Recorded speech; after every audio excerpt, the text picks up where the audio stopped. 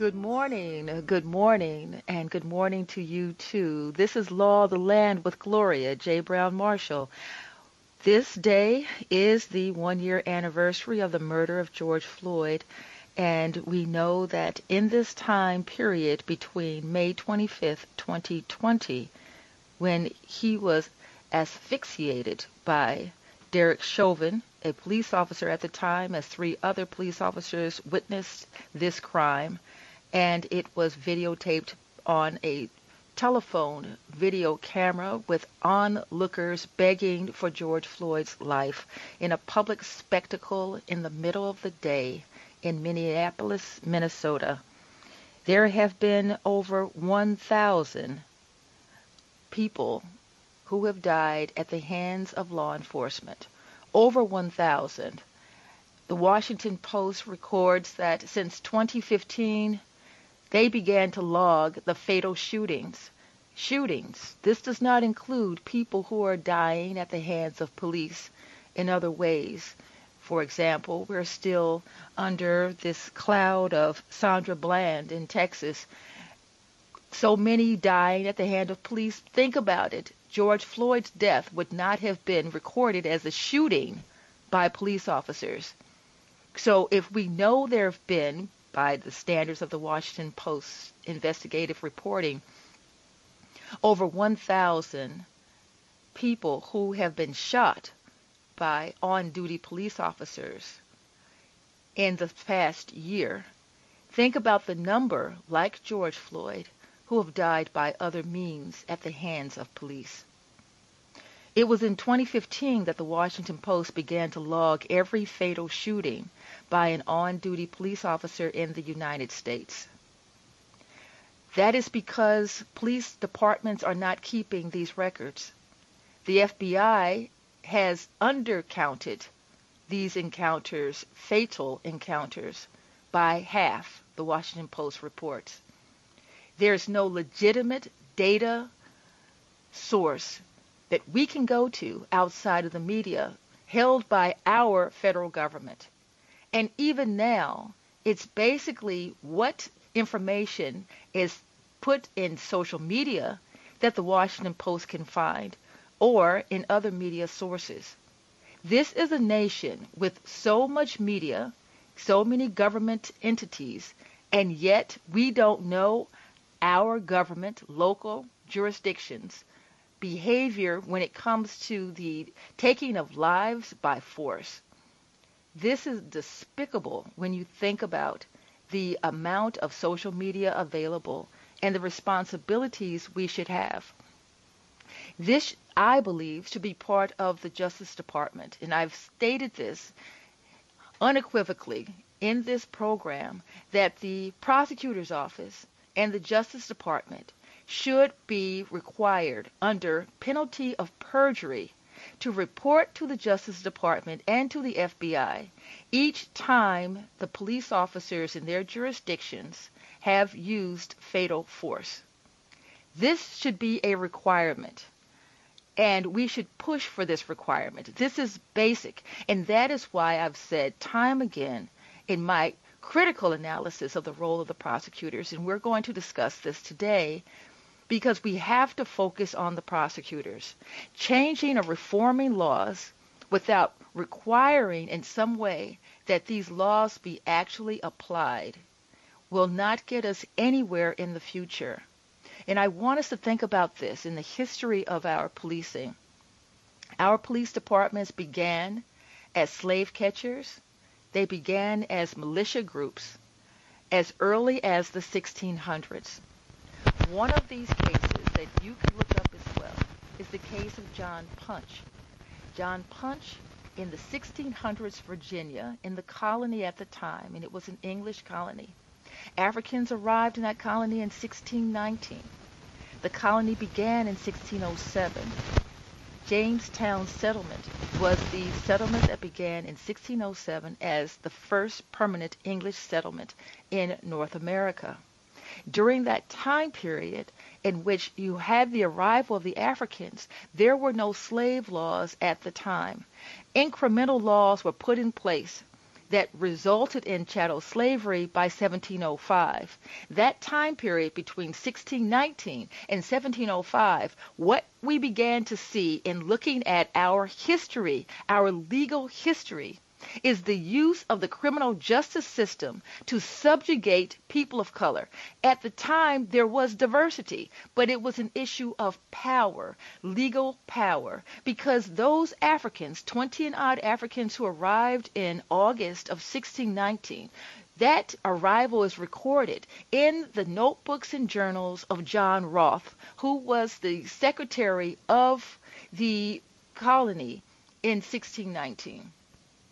So when the colonists recorded the arrival of the Africans, it was 1 month previous to that, in July of 1619, that the legislative body had been created, the House of Burgesses, the representative body made up of the wealthy class who were landholders.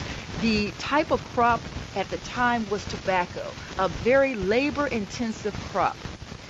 Those people who were Europeans who could not afford to pay their own way to that colony were indentured servants, poor whites under a system of what was called almost white slavery, in which they had to, in order to pay back the money that was invested in them to arrive in this new world, they had to work under a contract of indenturement for no pay for a number of years. Sometimes 5, 7, 12 years. And then after that contract ended, they were then full-fledged citizens of that colony to go about and start their own farms and begin their own lives. What were they? Competition.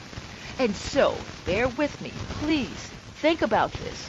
We have the House of Burgesses, the landed class, in need of labor, and they were not getting enough labor from the indentured servants who were brought by ship from England and Europe over to this colony.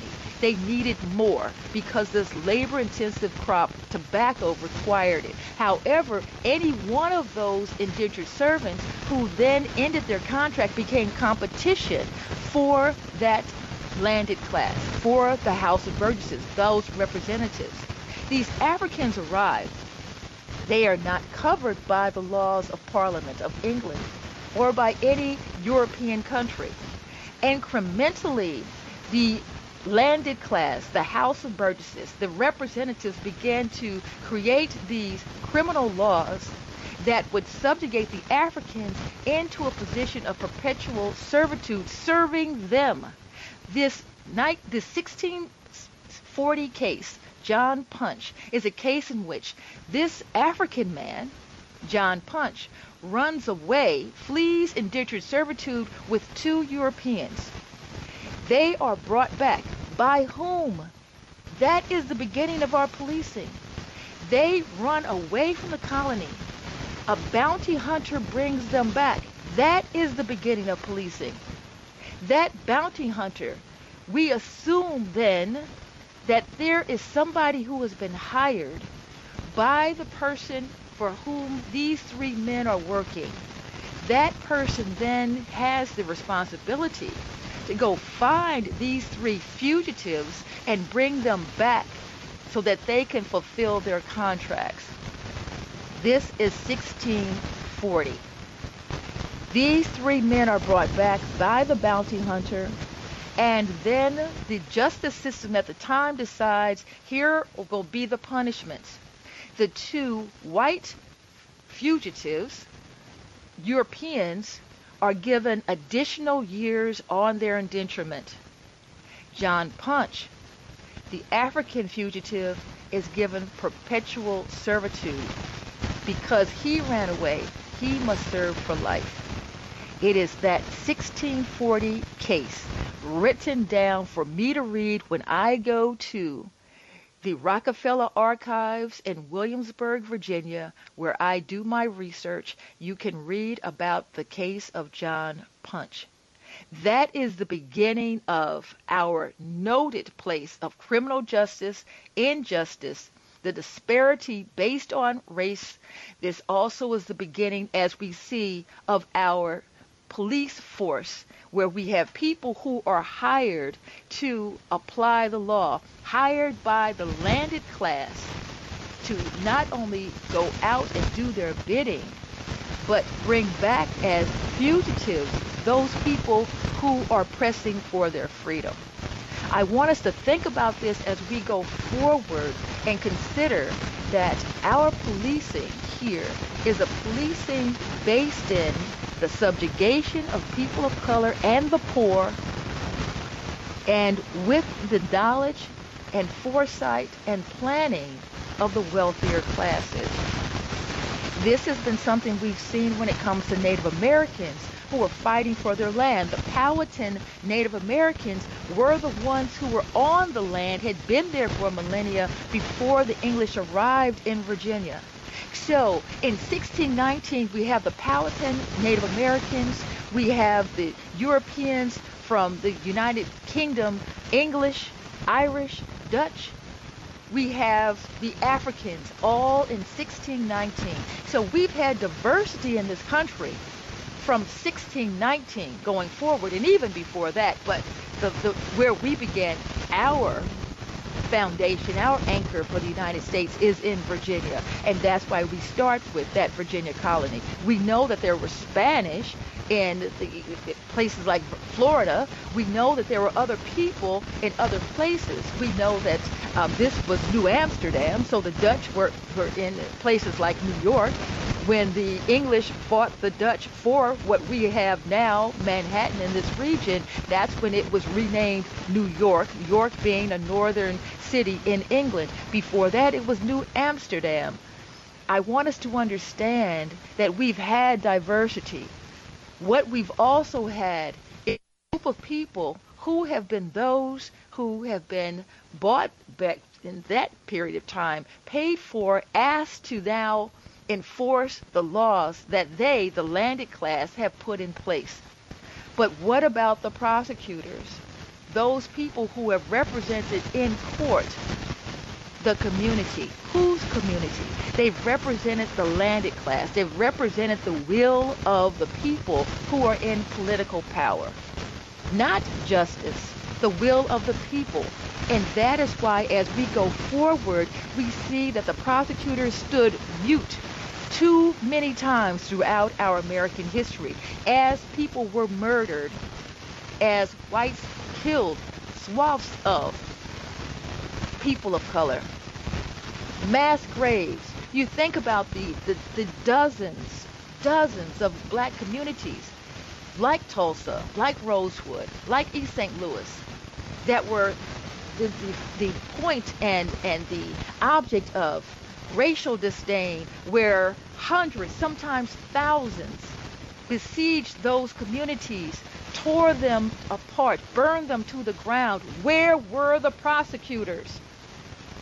Where were the prosecutors when we've had over 5,000 people lynched in this country, burned alive? And the photographs, if you go online, you can watch photograph after photograph. They took pictures of themselves under the hanging bodies. Where were the prosecutors?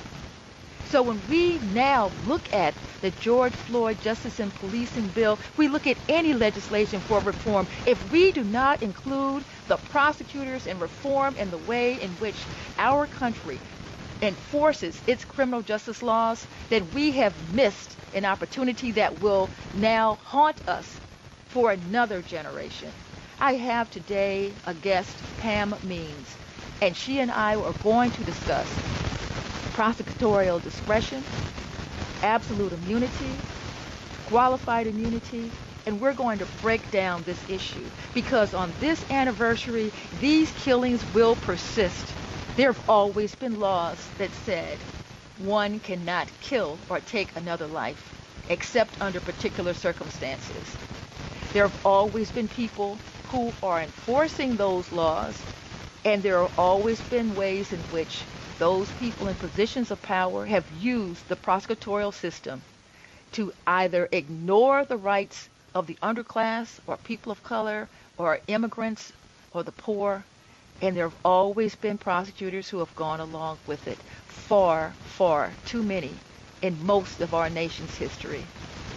We'll be right back after this musical interlude. Listen to the lyrics of this song. This is Law of the Land with Gloria J. Brown Marshall on WBAI 99.5 FM, WBAI.org.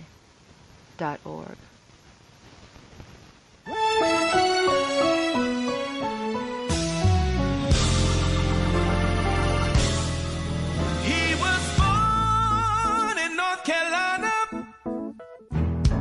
He was heaven sent. Whoa.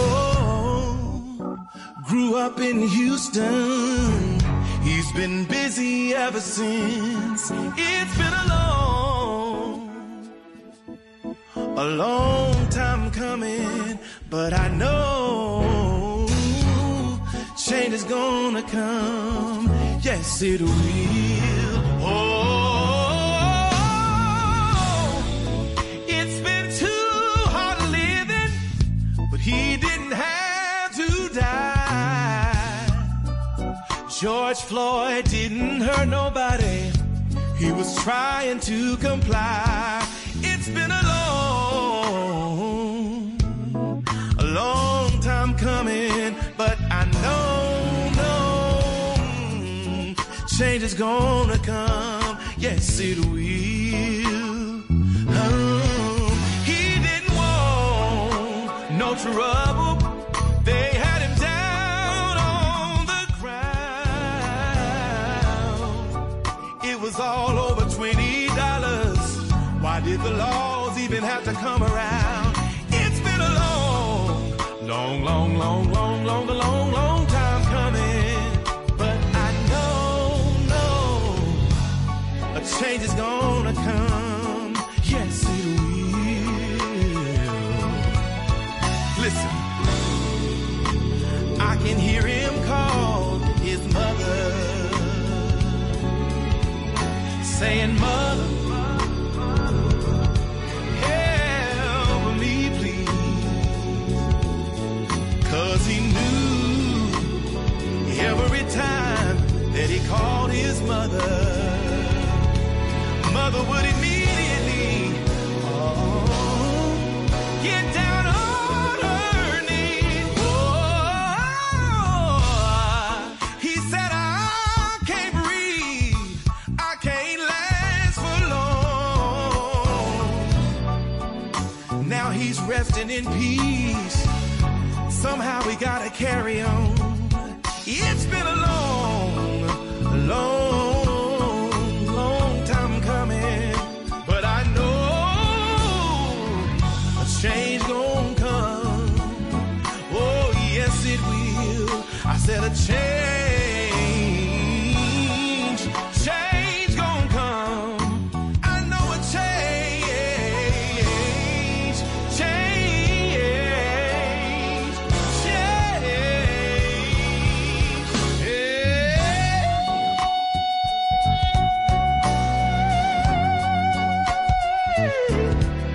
Change gonna come. Yes, it will. Change gonna come. Yes, it will. Yes, it will. Yes, it will. Oh, change is gonna come. I know a change gonna come. I know it will. I believe it will. I said a change. I said a change gonna come.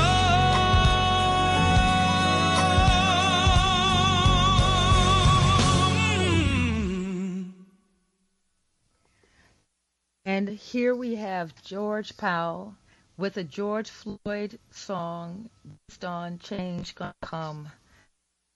This is Law of the Land with Gloria J. Marshall. And we are discussing prosecutorial discretion, absolute immunity, qualified immunity. What we're having a discussion about is the role of the prosecutor in these police-involved civilian shootings. And there is no better person than Pamela J. Means. and she is joining me today. She is a partner with the firm Thompson Coburn in St. Louis, Missouri. She's also general counsel for the Michael Brown Foundation. As we know, Michael Brown was murdered in Ferguson, Missouri, giving rise to Black Lives Matter and so much that led us into where we are today. Good morning, Pamela. Good morning, Professor. How are you doing? I'm doing well, and so let's get into it. You are my go-to person to come to this.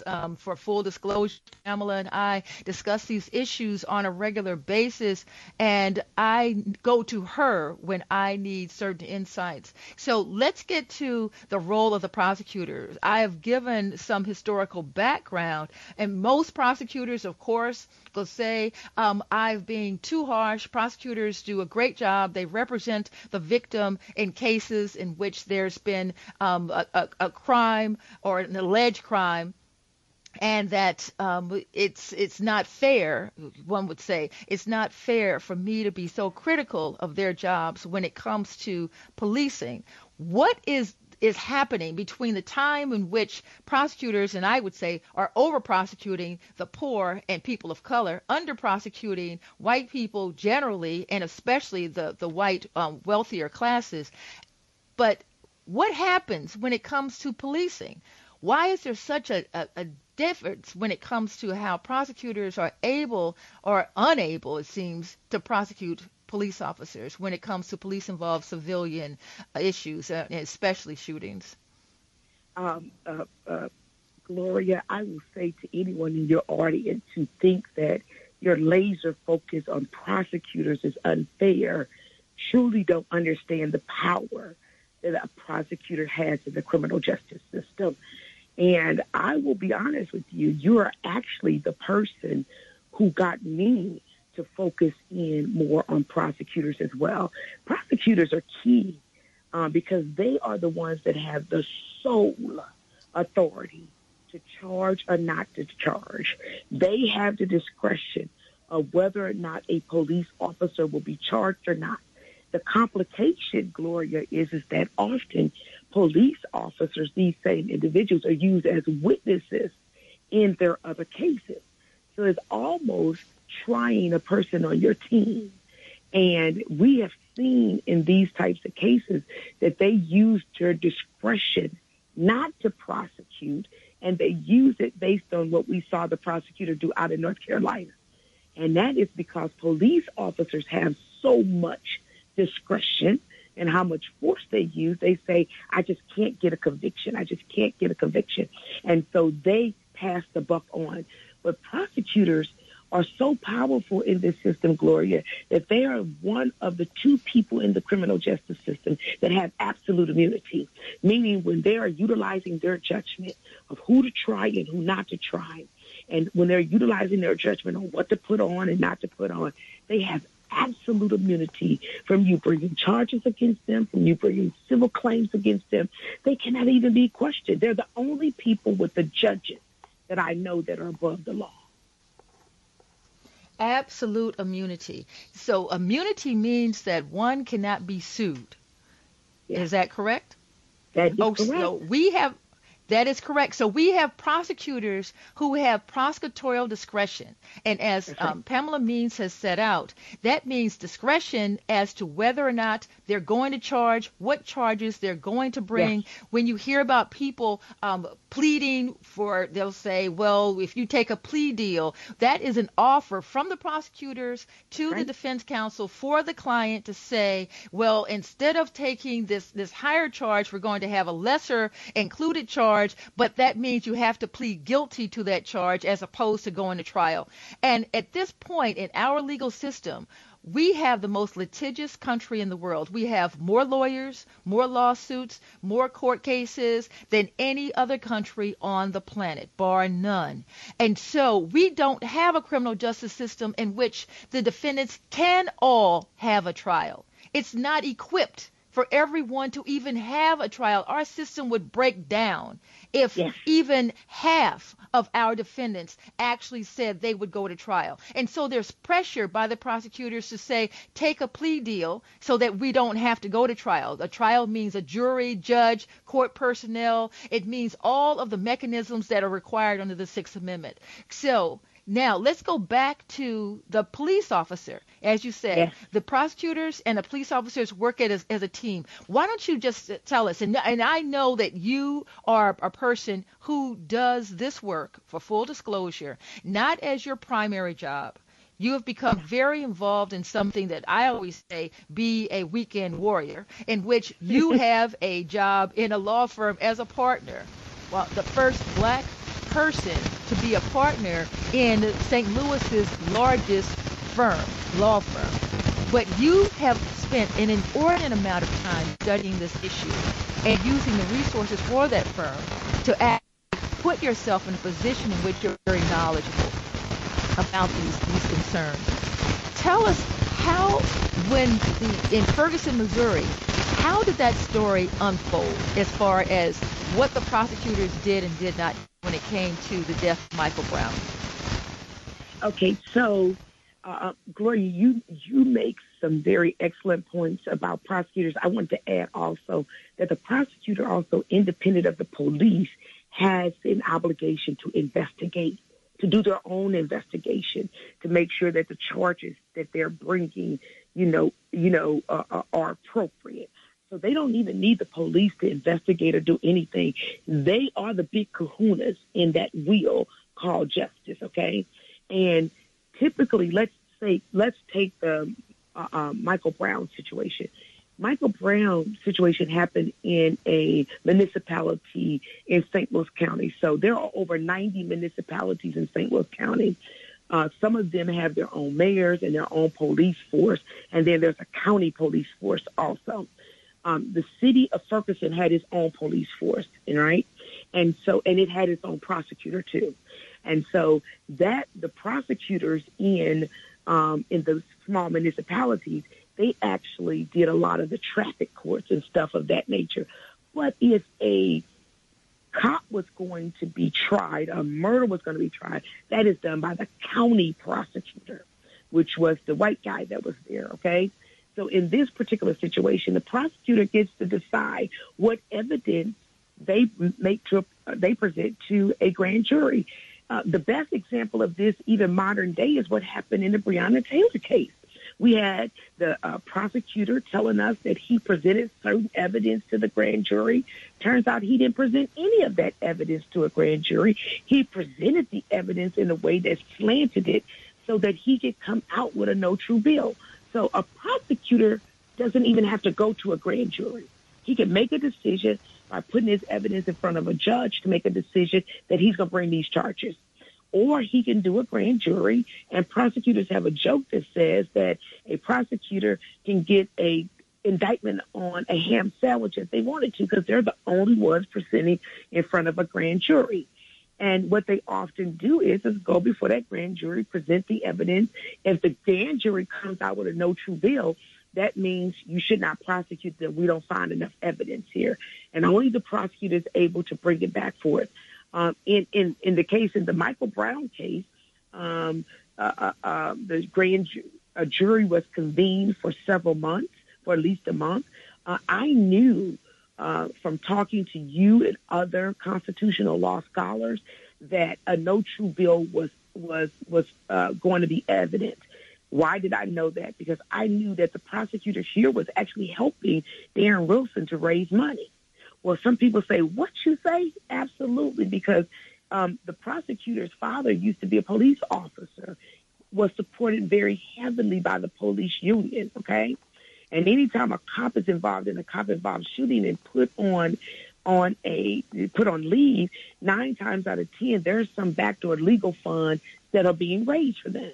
And so there was some stuff that was going on there and some contributions. And we came out with a no true bill from a grand jury. And, grand juries are not released. The information is not released who they are. but the prosecutor was the only one in the room that was actually trying that case. But Gloria, we have to be very honest that it wasn't just the prosecutor that didn't give Michael Brown justice, but the big prosecutor is the U.S. Attorney General, and at that time that was Eric Holder. And if you look at the report that came out of the Justice Department, he's a big prosecutor. His report wasn't that good either. And I thought that the Justice Department in that situation did a disservice. Now, they found that there was a pattern and practice of abuse that was going on in Ferguson, but they did not find that civil rights charges from the federal end should be brought. So we have prosecutors on different levels. We have the U.S. Attorney General, and then each state has a state attorney, which is like the prosecutor, and then counties have one. Here, we were dealing with a county prosecutor in the Michael Brown case in St. Louis. So, and I'm glad you mentioned a few things, and I just want to tease it out for our listeners. First, under the Fifth Amendment, a person has the right to a grand jury, or the grand jury proceeding is under the Fifth Amendment. And during that proceeding, a prosecutor goes in a secret session that there's the judge, not the defense counsel, as Ms. Mean has pointed out. The defense counsel is not there. It's only the prosecutor, the judge, and the grand jury. The prosecutor then presents evidence to the grand jury, has witnesses who testify to the grand jury. The grand jury then decides, and this is not the petite jury, the size that we know of 6 or 12. This is a much larger number. And then they make a determination based on the evidence that's been presented by the prosecutor whether or not they should return an indictment, or the person should be indicted, or a true bill. And in that instance, that's when charges can be brought against the defendant. Until that time period, if you use the grand jury system, charges cannot be brought because it's been determined under secrecy that this person, that the evidence does not rise to the point in which they could bring this defendant to trial. But the other way in which a person can be brought to trial is if the defendant on their own decides that there is going to be enough evidence to try this person so that they could be found guilty beyond a reasonable doubt. These two mechanisms. When it comes to police officers, it is very rare for any prosecutor to decide just to bring the charges against the police officer through a preliminary hearing. It's basically this person is going to go through the suspect, the police officer is suspected of committing a crime, go through the grand jury process. In the case of Michael Brown, the prosecutor stated that he was acting as Freeman, that he was acting as a neutral party, or Freeman is in Minnesota, that he was acting as a neutral party. A neutral party. That is not the role of the prosecutor. The very title prosecutor means that the person is there to prosecute on behalf of the victim. Instead, on behalf of the state too. That's right. On behalf of the state, on behalf of the people, the community. And the reason why I say this, when I say the victim, the community as well as the state, is because when a person is injured, it's not just the injury to that individual. When an individual is harmed, it's an injury to the community. And so, therefore, the community is being represented through the prosecutor's office to ferret out who has caused this harm, and that's how the police officers are used to find the person who has caused the harm, and then bring that person to justice. This is how our system is supposed to work. And Gloria, can I say to you that it makes a difference who's sitting in the prosecutorial seat. Progressive prosecutors like Kim Gardner, as opposed to prosecutors like Daniel Cameron in Kentucky, you see a big difference. Kim Gardner will not take a case in Missouri, the city of Missouri, from any police officer who actually has been charged with brutality, police brutality. She will not take cases against cops that have lied in the past. She has a Brady list that is extensive. She will not prosecute low-level offenses of marijuana. She uses her power to do reform within the system. Take somebody like Leslie Bell, who took over the prosecutorial seat in St. Louis County, but he's doing nothing with it. You have a 68-year-old woman that got slammed, who has arthritis in her hands that got slammed to the ground, African-American woman in a Sam's store because they believe that she and her son had stolen a television that they purchased, and they knocked all her son's teeth out, and she's trying to save her only child. He won't prosecute those white cops from that area because he fears them. He won't prosecute the police officers that gunned down a young man at a mall in the city of St. Louis. So it doesn't matter the color of the person's skin. It matters what they do with the position. You got people like Kim Foxx. You got people like the Attorney General of New York, Letitia James, that are taking risks, and they're actually doing things outside of the norm. She's not doing much on police cases, Letitia James, but the bill that she's bringing forward will change the nature of use of force. So it matters about the prosecutor that you have sitting in the seat. Marilyn Mosby is not getting heat in Baltimore because she's a bad prosecutor. She's getting heat in Baltimore because she's doing her job for the people, and she's not allowing the police to actually beat the people in Baltimore and then get away with it. She's prosecuting them. We're going to turn, because we're running out of time and we have so much to talk about. I want to turn to the difference between absolute immunity and qualified immunity. Absolutely. Many people have talked about, we want to change the standard for qualified immunity, but there are three things working here. We have absolute immunity, we have qualified immunity, and we have the standard under law for the use of deadly force. Let's talk about those three things. We talked about the fact that the judge cannot be sued for what the judge does in the case, presiding over a case. The prosecutors cannot be sued. That's what we call absolute immunity. They cannot be sued for what it is they do. And there has been, and there are movements, and should be other movements, to re-examine absolute immunity for prosecutors. And the reason why I say this is because there have been cases that have gone to the U.S. Supreme Court in which they found fault. The U.S. Supreme Court has found fault with the actions of prosecutors, and those prosecutors still kept their jobs and their pensions. Unlike police officers, they were not fired. They did not lose any of their respective resources. They, despite the fact that the U.S. Supreme Court found in their decisions that these prosecutors acted with racial disparity, these people kept their jobs because they have absolute immunity. Then what is qualified immunity? Okay, and can I just add this to your absolute immunity, the definition? It means not qualified or diminished in any way, total. So qualified immunity is that there is some exceptions to it. And qualified immunity, you guys, only applies to civil cases. It only applies to if you are hiring a lawyer to actually sue on the civil side for a police officer shooting your child or your relative. And so qualified immunity says that if an officer, if it's been found in statute or it's been found by a court of law that it was illegal for an officer to do something, and you have a case that's just like that, that you can bring that case.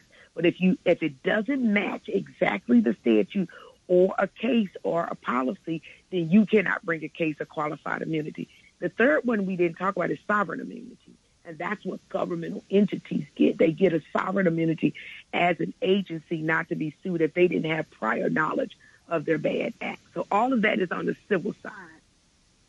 So one thing that has been said, and I think you've said it often, that you're not looking for qualified immunity as the first object of your protest or your sense of reform, because qualified immunity means the act has already happened. I want us to be very clear. Qualified immunity means the life has already been taken, and we are now in a civil court in which a family or an estate is fighting for damages against the police or jurisdictional entity. So we then are looking at a fine line. Let me finish. We're looking at a fine line, and this is because we're running out of time, and I want to get to another point with you, Pamela Means. We're going to have you come back, but I want to get to another point. The first is that when we look at the use of deadly force, the use of deadly force is on one side. That's the criminal side. Qualified immunity, as Pamela Means has pointed out, is on the civil side. After the force has been used, the person is injured or dead, whether or not an estate can bring a case against this person, and will they be covered, the person within government, in this instance the police officer, will they be by qualified immunity? Did they fall within the qualified immunity? Another area very quickly that we see now in the George Floyd case is the federal government, when it does act, and we said under Eric Holder in the Michael Brown case that the federal government did not act. I did not believe they acted with enough propriety or strength when it came to their power, and I'm trying to be nice about it, because they have to look at the standard under the civil rights laws, under the federal civil rights laws, which were created after slavery ended. We were talking about laws created in the 1800s because they knew that prosecutors were not going to prosecute. They knew it back in the 1800s. And so these civil rights laws, though, have a higher threshold that they must meet. And so that's another issue when we're talking about other bites of the apple. But I want to go back to the use of deadly force. Now, and we're talking with Pamela Means, who's a partner at the law firm of Thompson and Coburn in St. Louis, and she's also the former president of the National Bar Association, the largest black bar association in the world. Now, Pamela Means, when we come to the use of deadly force, I want you to go into detail about this standard. When can officers use deadly force? Professor Brown Marshall, you are dean and a steward on this. You nailed that. I normally say in short words, if you want to help me keep my son alive, tell Congress to pass a national use of force standard. If you want me to get paid after my son is dead, fight for qualified immunity. The force that an officer can use is established by Tennessee versus Gardner, by the U.S. Supreme Court, really. And it says that an officer may use that measure of force that he or she believes is reasonable to stop the force that he or she perceives that's coming for him or coming for another person. That's all subjective and it's all judgment, which means then that the office and the Supreme Court has said you can't second guess the officer because the officer is in the heat of the moment. So that means the officer gets to use his judgment along with all the discrimination he has embedded, and then we can't attack that judgment unless it's just something that's egregious.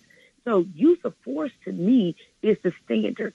That standard, because it was set by the Supreme Court, Gloria, has to be changed by Congress. But let me tell you what states are doing that I find amazing.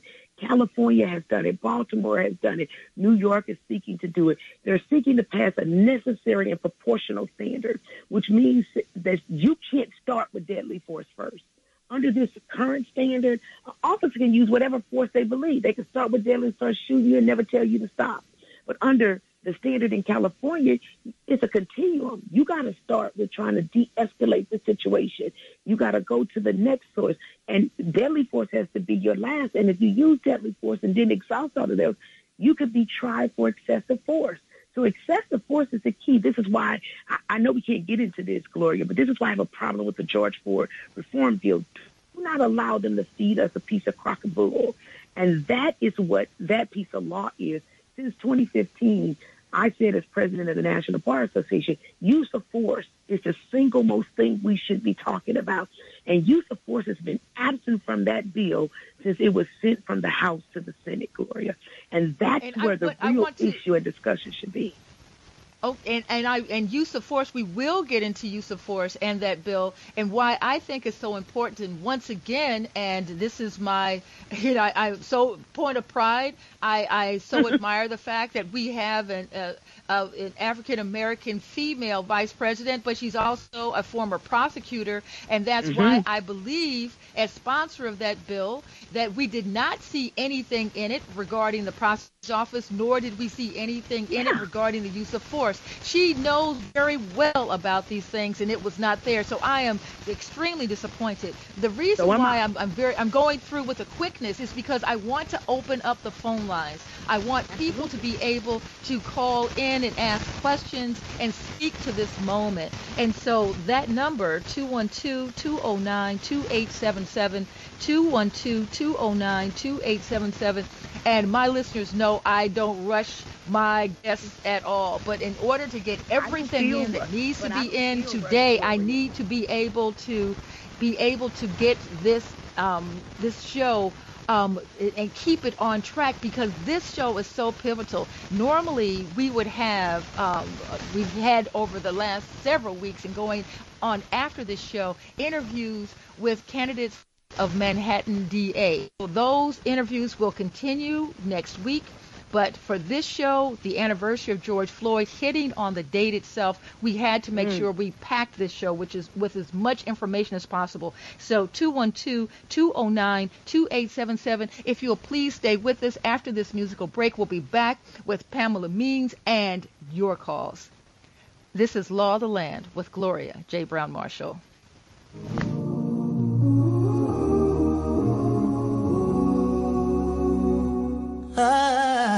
Brother's name was George, and he walked into the store because his money was low.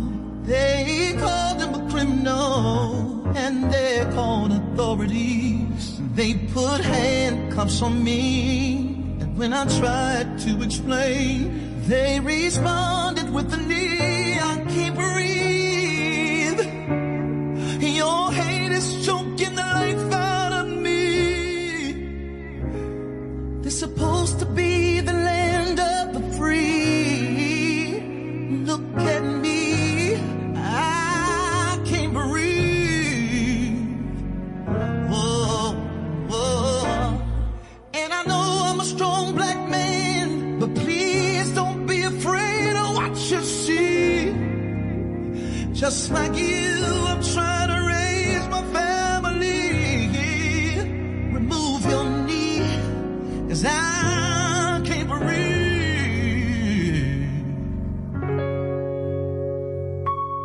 And we demand a change.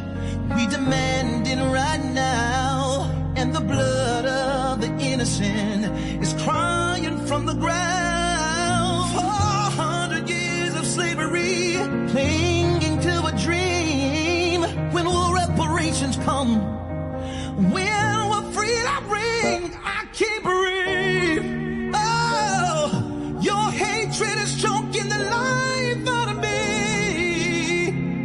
This is supposed to be the land of the free, but look at me, I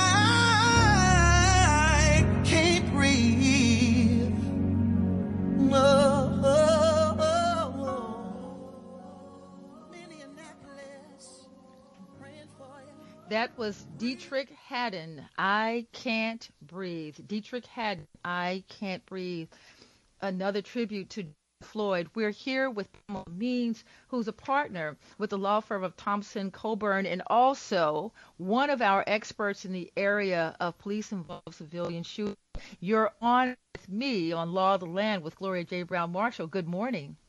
Yes, very quickly. We don't have a lot of time. Right. I wish I had been allowed to designate my monthly contributions, because your program would have been one of them. Anyhow, I can identify my senior citizen in Bedford-Stuyvesant who was assaulted by the construction manager next door to me at 436 Lafayette Avenue, 30 minutes after the inspectors left and issued them a stop work order. He physically handled me. I wound up with a tear of the shoulder and the wrist. The officers came from the 79th precinct and said it was just harassment. When I went to the precinct, I discovered they had not reported anything. The assistant district attorney directed me to just sign off for the fellow to go for anger management. I said no. Well, he said the bosses had already decided that over on Skimmerhorn Street or Geraliman. I went to court. He refused to allow me to present the MRIs that showed the tear on the shoulder and the wrist. So I'm saying, and then the jury decided based on what he said, because the case was sealed, I haven't seen anything. He said the jury decided that, no, it was nothing. I don't know. The case was sealed, but I can identify, especially as a senior citizen. I had a witness. The officer, he spoke to the officers. They did not want to hear anything. Okay? So Wow. I have lived it right here at 434 Lafayette Avenue at the hands of this Jewish manager, construction manager at 436 Lafayette Avenue. And the case is there. They sued me for anti-Semitism, causing them financial and emotional distress, and making frivolous calls to DOB. Well, all of the complaints are there on the stop work orders. I went to all the politicians, and I'm still here with my walls cracked from the cellar to the roof, on the east wall, the south walls. The place is a freezer in winter, so I understand exactly what you're talking about. Thank you so much. And we're talking with Pamela Means, who's a partner at Thompson Coburn in St. Louis and has worked extensively with the Michael Brown Foundation as their general counsel. We know that Michael Brown is a teenager who was murdered by police in Ferguson, Missouri, that gave rise to what we saw protests then and then created the Black Lives Matter movement. You're on the air. This is Law of the Land with Gloria J. Brown Marshall, and Pamela Means, my guest. Good morning. Good morning. My Yes, name is good morning. Patience Roberts. Hi, my name is Patience Roberts. I'm with the New Black Panther Party in Newark, New Jersey. Yes. My comment is we are told to vote for people like Kamala Harris and Biden. Two people that we know are not going to do anything on the guide is better than Trump. That's not going to help black people. It's not a surprise Kamala would push a bill like the George Floyd bill with no teeth in it. So we need to stop telling people it's better to vote for these people. It's not. We're in the same situation, if anything worse, than we were when Trump was around. We need to organize our people. And if anybody out there want to do the hard work it's going to take for our liberation, you can contact me in Newark, New Jersey at 862-283-9917. New African Black Panther Party. Give that number again. Hello? I think she hung up. Okay. Well, I wish you would have given the number again.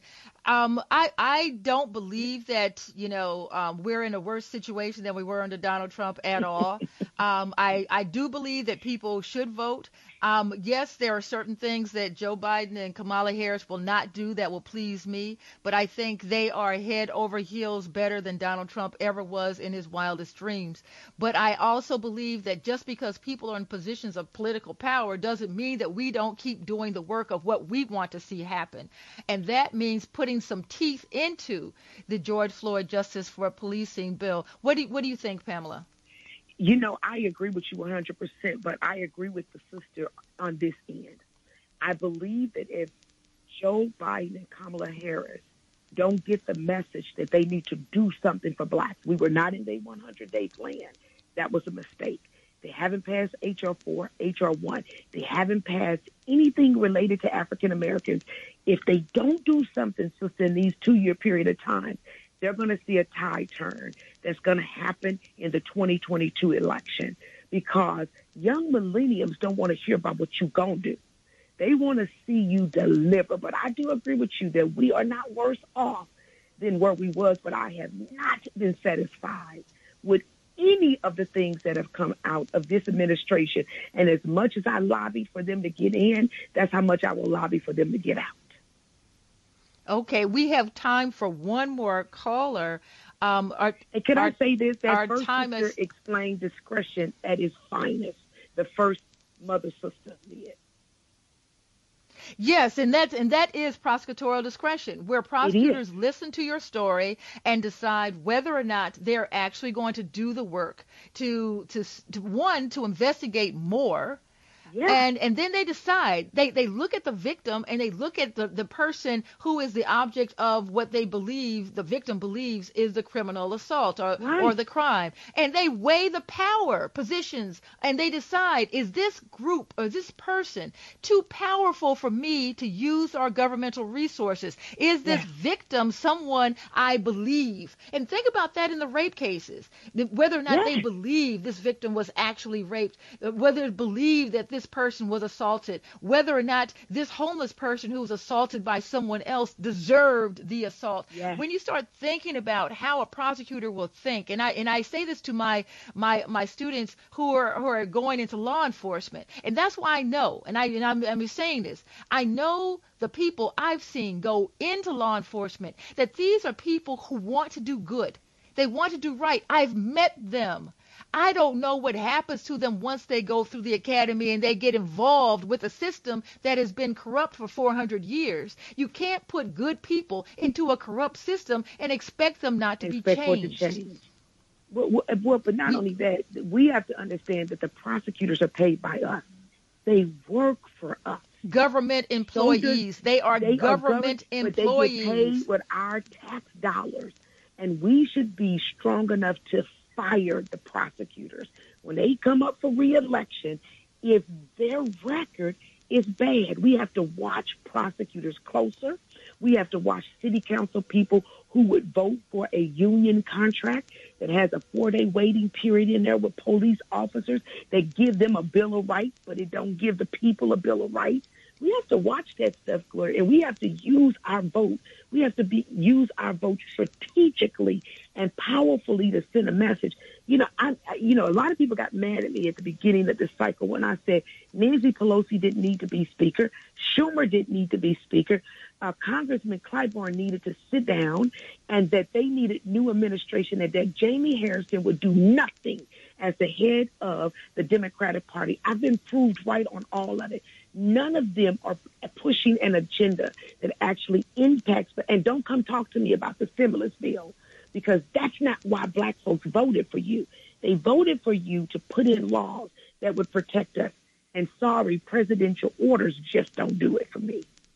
Well, thank you so much for joining me. I really appreciate it. We Absolutely. have to have you back, and I look Absolutely. forward to having a continued conversation around the issue of the role of prosecutors. If I can do anything on this show to make people better understand the power of the prosecutor's office when we're talking about these police-involved civilian catastrophes, tragedies, murders, and abuses, then I think that I've done something for the good. Thank you so much, Can I say Pamela one last Means. thing? No, If we you have to haven't done it close right already, now. Go We have buy to close. She Took Justice. Go buy it. By my girl. We Gloria. have to close. Thank you Bye-bye. so much for joining me, Pamela. Thank you. And this is the end program on George Floyd. May he rest in power. I will see you on the radio.